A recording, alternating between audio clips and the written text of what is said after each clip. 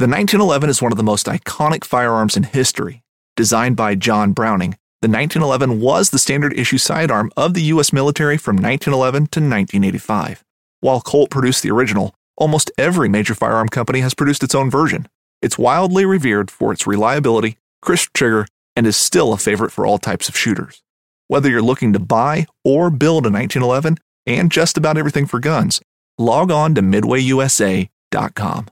At Midway USA, we know the AR-15 is one of the most popular rifles in modern American history. Known for its modularity and widespread use, it's often considered essential to any gun collection. The essential things you need to run an AR-15 are usually always in stock during shortages, things like magazines and 5.56 ammo. Whether you're looking to buy a new AR-15 or buy parts for your modern sporting rifle, log on and for just about everything for the outdoors, shop MidwayUSA.com. Homesteading can be an expensive hobby. It also, if done correctly, can be an opportunity for us to not only make money, but actually grow our wealth over time. And I have a really awesome bonus podcast for you guys today. I say bonus because this was not recorded as a podcast.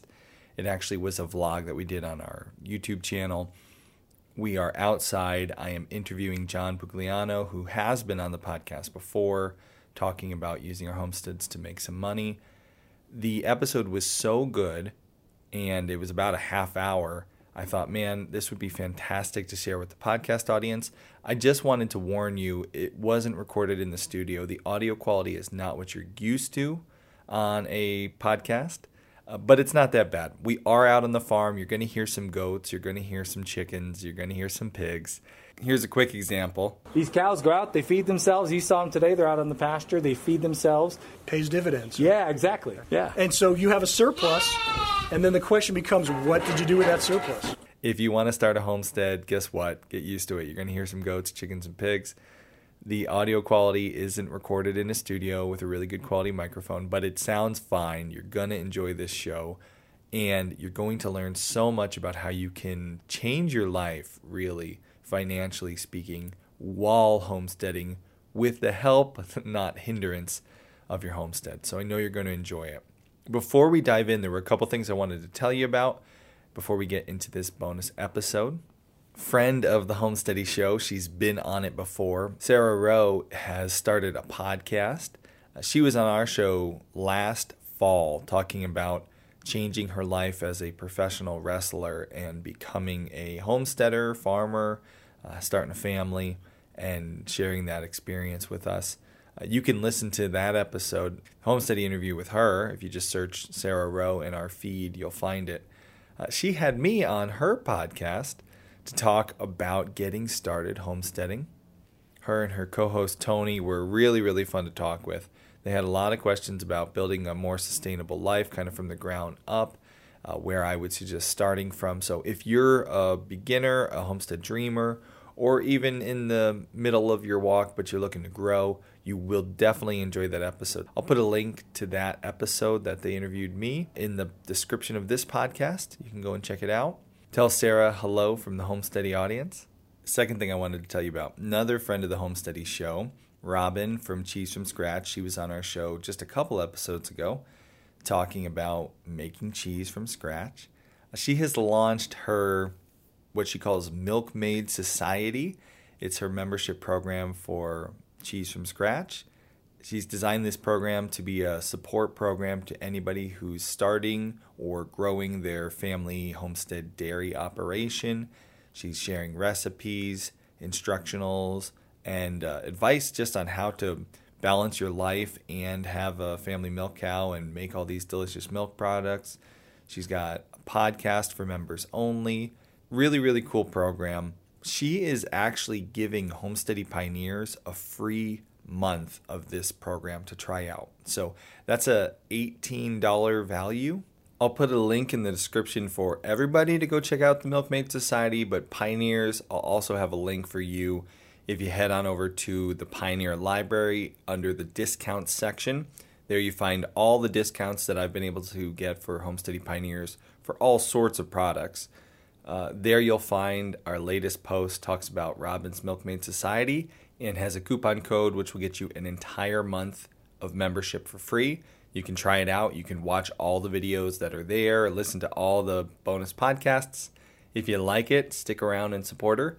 If you don't, you got a free trial. So perfect way, check it out and learn something about family milk cows, making cheese. Robin is really fun. I follow her on Instagram. I learn a lot about making cheese from her daily Instagram posts. And you're all going to enjoy that for sure. One more thing I want to be sure you all know about, CoolBot. We've worked with them before. Our on-site butcher facility is powered by a CoolBot. The CoolBot is a little piece of hardware that you use to kind of hijack an air conditioner unit and turn it into a super powered air conditioner that you can use to super freeze a meat storage, a meat locker on your homestead, or even a vegetable storage area, any room that you need to keep super cold to store any of your homestead food or products in, you can use a CoolBot for. They're doing a giveaway, and you can win a CoolBot for free. So I'll have a link to the giveaway. Also, if you want to learn more about the giveaway, how it works, I'll have a link. You can learn more about it through that link. And I did a special video in partnership with them where we talked about how we use the CoolBot on our farm. If you'd like to learn more, you can check that video. I'll also have a link to that as well. Now, without further ado, let's dive into this episode. I know you're going to love it. Again, audio quality, it's not in the studio, but it's great. We record with nice microphones on the YouTube channel too, so don't worry, it's going to sound good. I hope you enjoy 3 simple steps to making money from your homestead. 10 years ago, we started a farm business with the hopes of really becoming full-time farmers. I realized that I could raise a lot more pigs than I could eat. I could make some nice money selling pork. Pork. Dun, dun, dun. Oh, sorry, that's a 4-letter word for the pigs. I was able to actually make a full-time living from my homestead, although it wasn't as a pork farmer. In today's video, we're going to talk about these 3 simple steps that you can take to build wealth and maybe eventually be self-employed from your homestead. All right, so I'm thinking of calling this video, I've been following the Wealthsteading podcast by John Puglano for years. The name Wealthsteading Podcast, he's a big fan of the homestead life. He applies homesteading principles to building wealth. If someone is a dreamer and they're just about to get started, they're just about to take the plunge, or maybe they're even saving a little bit money to take this plunge, if they want to use a homestead to build wealth, build a lifetime of being able to do what you want on the property that you love, where do they start? Yeah, so with any investment, whether they're investing in the stock market, a homestead, if they're investing in a relationship and going to get married, I always encourage people to start where they're at. In the case of a homestead, I mean, think about where you're at right now. You know, are you living in an apartment in New York City? Well, not probably a whole lot of homesteading options there. But if you're on the outskirts of a city or a town, or you know there's rural property nearby, or you know maybe you are in a city where you can at least doing some gardening and things, wherever you're at, start there, and then figure how you can ease into it, because you don't want to get too much overhead. The biggest problem is you hear like a new business, oh, they all fail within 5 years. Well, that's because they're undercapitalized. So start with how much money you have, a realistic dream of where you want to go, and then get that first property that fits into it so it's manageable. If you can, it's best to get something you can grow into. John, one of the things I've loved following your information through the Wealthsteading podcast for years, you kind of lay out a very simple, it might not be easy building wealth, but it's a very simple process, kind of a 3-part journey that everybody's got to take if they're going to build wealth in their life. And this applies to homesteading, no doubt. You need to always start with earning. You know, everybody wants to get rich quick. Everybody wants to be an investor. They want their investment to go to the moon.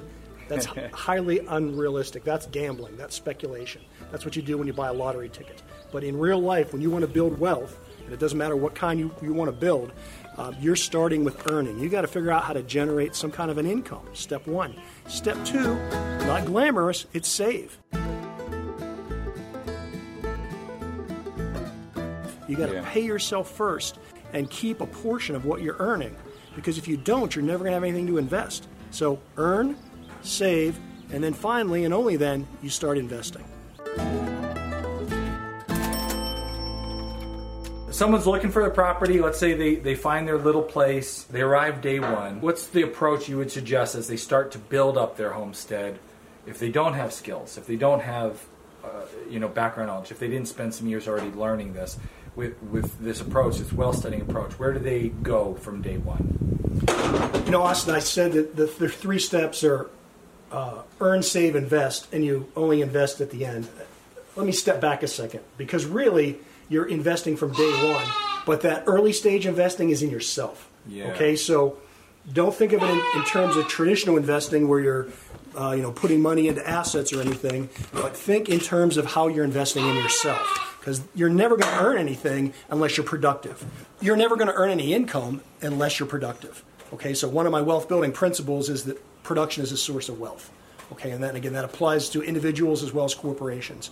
So that first day one when they get there and they have their property, they need to acquire the skills, right? And get them on YouTube, get them from your fantastic channel, buy books, go to seminars, meet people.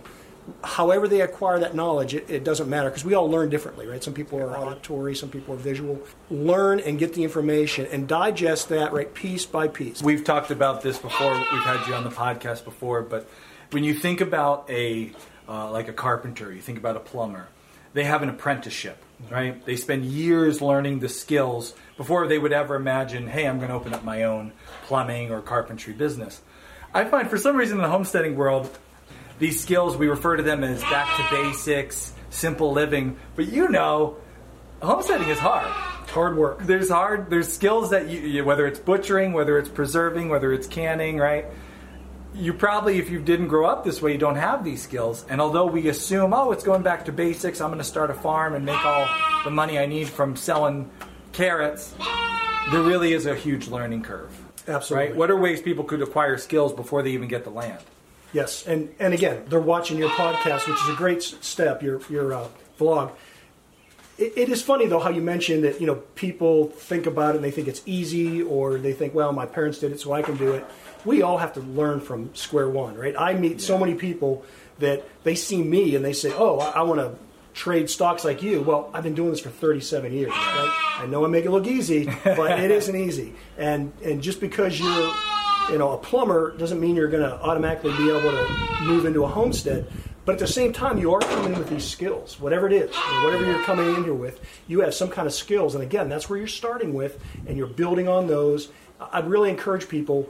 You brought up the apprenticeship part, and I forgot about that. That is really... I've been following well studying a long time. That's something I haven't taught. In fact, I'm just coming up on the 8th anniversary of my podcast. Congrats, this man. Weekend, right? Independence Day was when I started. That's right. 2014. So I'm actually going to go back and review some of those, some of that early stuff about the apprenticeship, because that's where it starts. A lot of times I'll hear people say, we should put more emphasis on the trades, or I wish government would do this or do that, or I wish society had more respect for tradesmen. Yeah. Who cares what society thinks, right? You do it in your life. You put more respect there and application, and when you do that, you'll find that there's a niche not being filled in the market anyways. But how it all relates to us is you just create your own apprenticeship, right? There's going to be one. Create one, and find out those. Start with a small list. Find 5 things on your homestead that need to be done for you to live there comfortably and start generating some kind of an income. And income can even be what you're taking out of it, right? So if you start with raising chickens, it doesn't mean you're going to have to sell the eggs or sell the chickens, but all that food that you produce for yourself is money you're not spending somewhere else. So that's what's fungible.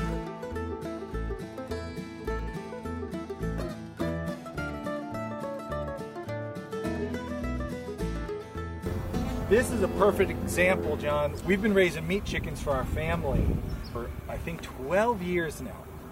And in 12 years, we did toy a little bit with selling meat chicken, and we realized there's a lot of red tape if you want to sell chicken. So we don't really bother. But we still have 3 chicken tractors behind us here, where we every year will run a batch of 100 meat chickens through to feed our family. And although we don't sell it, if you go buy 100 Cornish cross meat chickens at the farmer's market, they're selling even here in Western PA for 30 or 40 bucks a bird. So that's a lot of money we're saving by working here on the homestead, and at the same time we're acquiring skills. Right, and so that's the investment where money's fungible. even though you're not selling that, that's money you don't have to earn, and it's Right. actually better than earned income, because earned income, you'd have to pay Social Security tax, Yes. and you know all the other assorted taxes with it, all the income taxes. So by producing for yourself, you're ahead of the game, and that is income. You should always think of that as income. That's an awesome point. I haven't covered this in a long time on the channel, John, but every fruit tree you plant, the apple you don't have to buy, every chicken you raise, it's money you don't have to earn and then pay tax on. It's a huge earning. My freezers are very valuable, but it's not taxed. It's not taxed. You're not taxed when you earn it, so you have another 15, 30, 40% to pay up on what bracket you're in, right? Yeah. To put to it, and then when you harvest it, you're also not paying capital gains taxes. Yeah. So it's a win-win. And remember, this is why we're calling it a homestead, or that's why it's called a homestead. It's not a farmstead. It's not a factory stead. It's not an income stead. It's a homestead because first and foremost, it's a home. Yeah. It's there for your production and what you and Kay are doing, like with the kids, right? It's all about the family and building that here because the environment you're creating for your kids is something you couldn't do in an apartment in a city somewhere, Exactly. right? So what's that cost you, right? What's the Exactly. value of that for generations? Because this property's been in your family for how many generations? My kids, it'll be the 5th generation. Fifth generation, right? Think about the lives that were changed by living in a place like this. Yeah. This is one of the reasons that your show appealed to me so much in the early days. You acknowledge that wealth is more than just the money you have in your wallet, right? You talk about wealth in the form, one of the things I love you talked about is wealth is freedom. And when I look at our lifestyle, I could make more money doing other things, but this lifestyle is the lifestyle I want. So why would I chase that elsewhere when I have it all here? And we can do that homesteading, homesteading, incorporating the things we love with our work, with our family, where every day some things feel like work. Right. Sometimes I got to edit a video or it clean is work, pig right? poop. I mean, it is work, right? It is work. Absolutely. That's the point. And that's we want to stress that it is not easy. Absolutely. No matter what you do, trading stocks, Yep. raising animals, raising kids, right? Yep. We both raise 6 kids. We have 6 kids apiece. That's work. Yeah. That's not easy. Yeah. But you reap rewards from that, and that's where the wealth comes from. That's why I look at it. It's holistic. It's not only the money. It's the health benefits. It's the state of mental health that you have. Yep. It's the family, the generational wealth you're building. Yeah. Those are all the amazing things that you're going to get better on a homestead than right anywhere else. Now, when you start to find, like you said, find 5 areas of things you want to produce that maybe at first you're feeding yourself, you start to get good at some of those, and you get to where you're realizing a surplus. When a surplus comes, again, you may sell it, okay? A point you brought up earlier today when we were touring the farm is you showed me the pigs that are drinking surplus milk. Yes. So yes. you don't need the milk, you don't want to sell the milk, and it would be hassles to sell the milk, Yep. right? Oh, Regulatory yeah. issues, Red- right? yep, red tape everywhere. But you can feed the milk to your pigs, and pork costs a whole lot more than milk. Yep. So again, whether you sell that or use it internally, it doesn't matter. You're taking, one example was to keep just using that internally, right? Yep. Your problem is your solution. You're taking an excess and building fertility back into your homestead. Take a half step right there, John. Just don't hit the fence. It'll get That you. would be good video. It would make good video. That's true. Maybe I should push you into it at the end. Pigs are actually perfect to talk about when it comes to surplus, because for us on our journey, we started raising food for ourselves on our homestead. We never really started to have a farm business. But then early on, we realized, we can raise a lot more bacon than we can eat. Sounds like a good challenge. So our very first kind of toe in the water of starting our own business was selling pastured pork because we had a surplus. Of all the farm enterprises that we've done, pastured pork has been our favorite one. It's been an easy one to market, it's brought us repeat customers, and we love the product. We love raising pigs. Pigs are a great animal to have on the homestead. And you can make good income from pork, as we'll show in this video. Yeah, and I think that surplus is actually, when people get into homesteading, then they realize that is the hardest part of the homesteading, is getting rid of the excess, because you can learn those skills to do animal husbandry and raise crops and do all those things, but to actually take it beyond your family, now you're talking distribution and marketing, right? Distribution and marketing, Again, though, you learn those by apprenticeship. Yep. The way we talked about before. See what other people do. Take classes on it. Start small, and again, start where you're at. Start small, and take just enough orders that you know you can fill, and don't try and over extrapolate it or anything, but focus on that part about how do I start taking that surplus and getting it out of my family or off my property. Your first baby steps into the world of marketing and sales. If someone's brand new at selling things, where should they start? You start with your family and friends. They're going to be kind, and they're going to help you, right? But you only start there.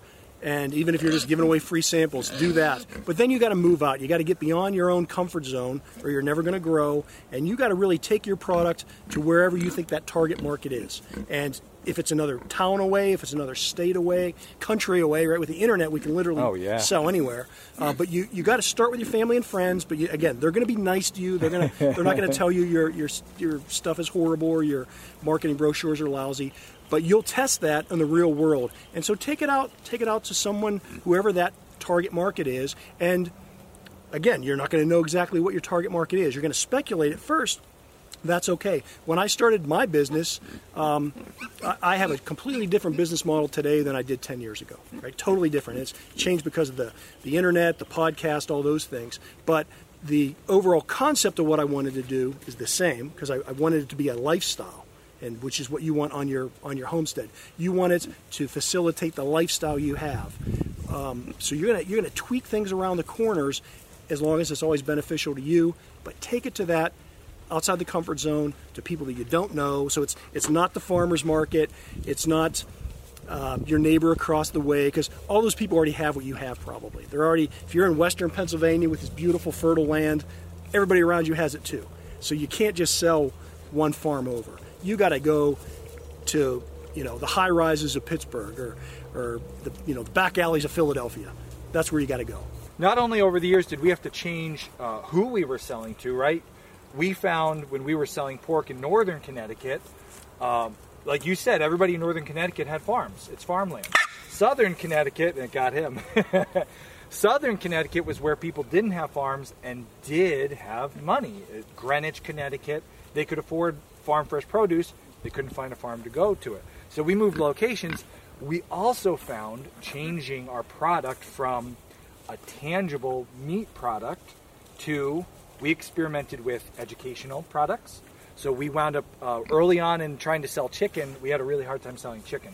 So instead of selling meat chicken, because of all the red tape and the low demand around us for it, we sold how to butcher a chicken classes. How can people diversify their single product? Maybe they start by raising pigs.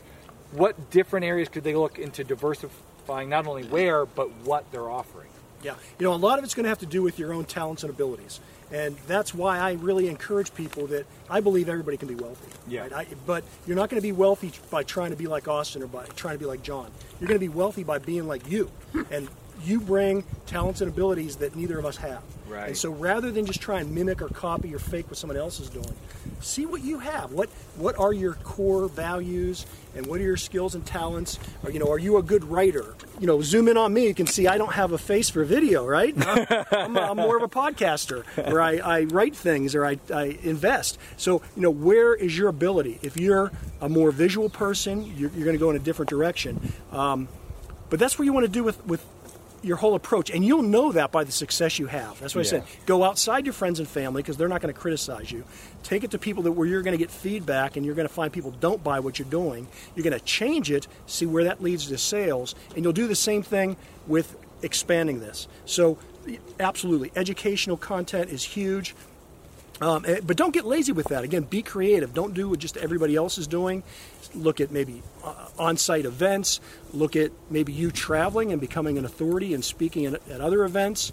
Look at hosting people on your property. If you have a big, beautiful property here, you have what most people don't have, right? So how can you either get people here mentally or physically to take advantage and to market what you have? And those are the areas you want to look at. It's kind of broad saying that, but you got to nail down at what you have and what you like to do. And the confluence of that, the next part is just what do people like to pay you for?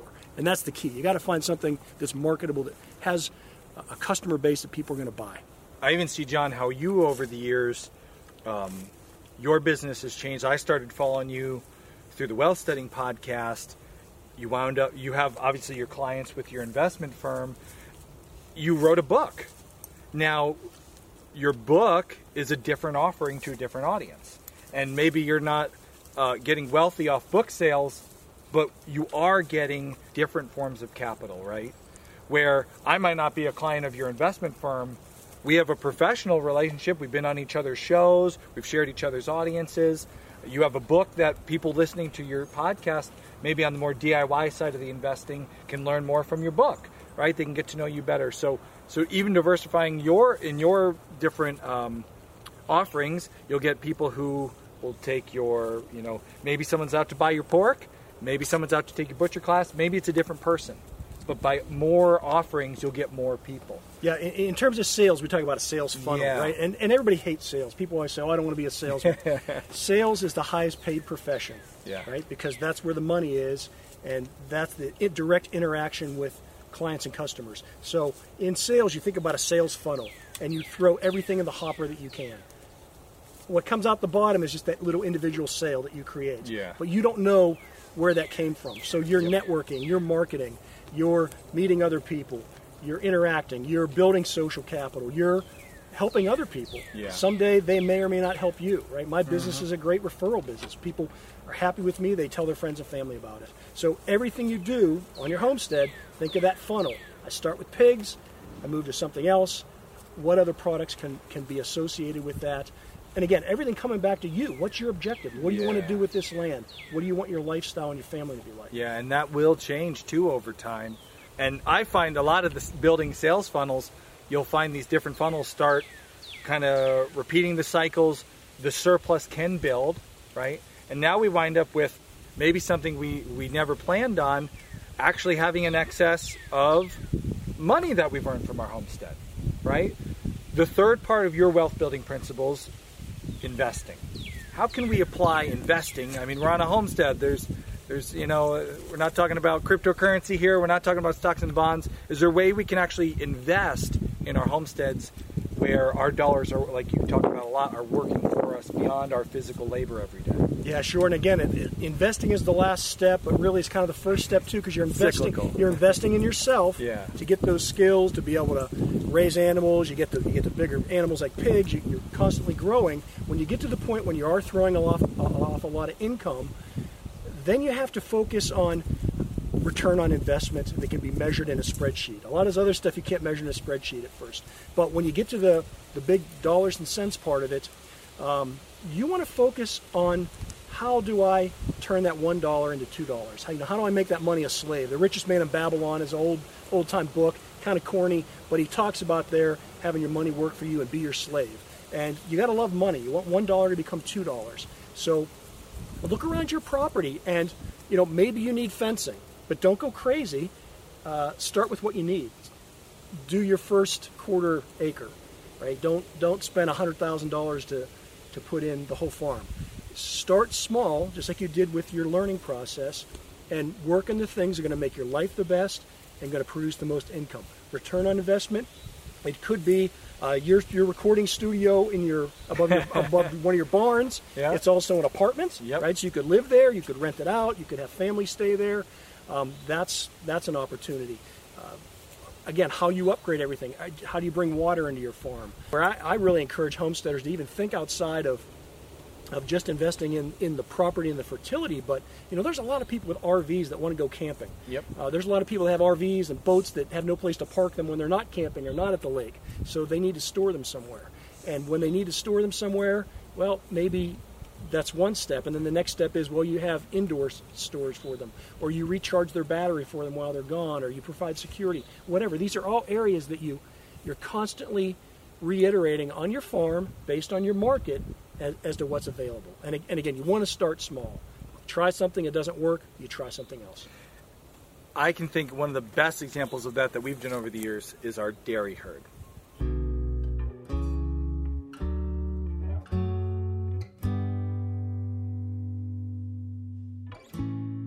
Our dairy herd we have been building over the years, John. We actually started, this is Luna. She is the daughter of Ladybug, who's on my t-shirt. She's no longer with us.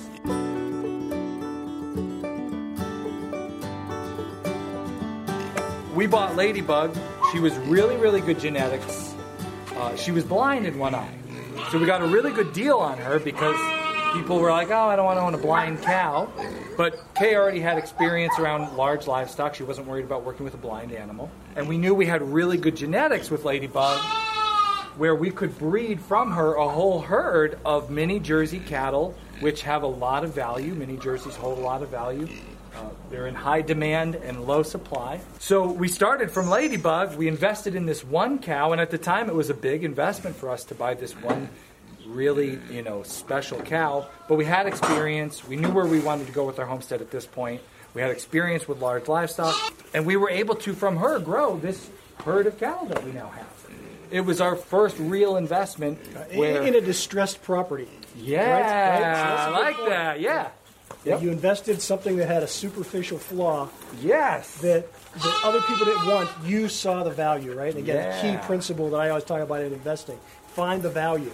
So you found the value in a cow that had one eye that other people didn't want, but it had fantastic genetics, and now you've got the wealth that's come as a result of that. We've had her daughter. Her daughters had daughters. She had another daughter. So now we have, here in this homestead, we have 4 of her either daughters or granddaughters from that one cow.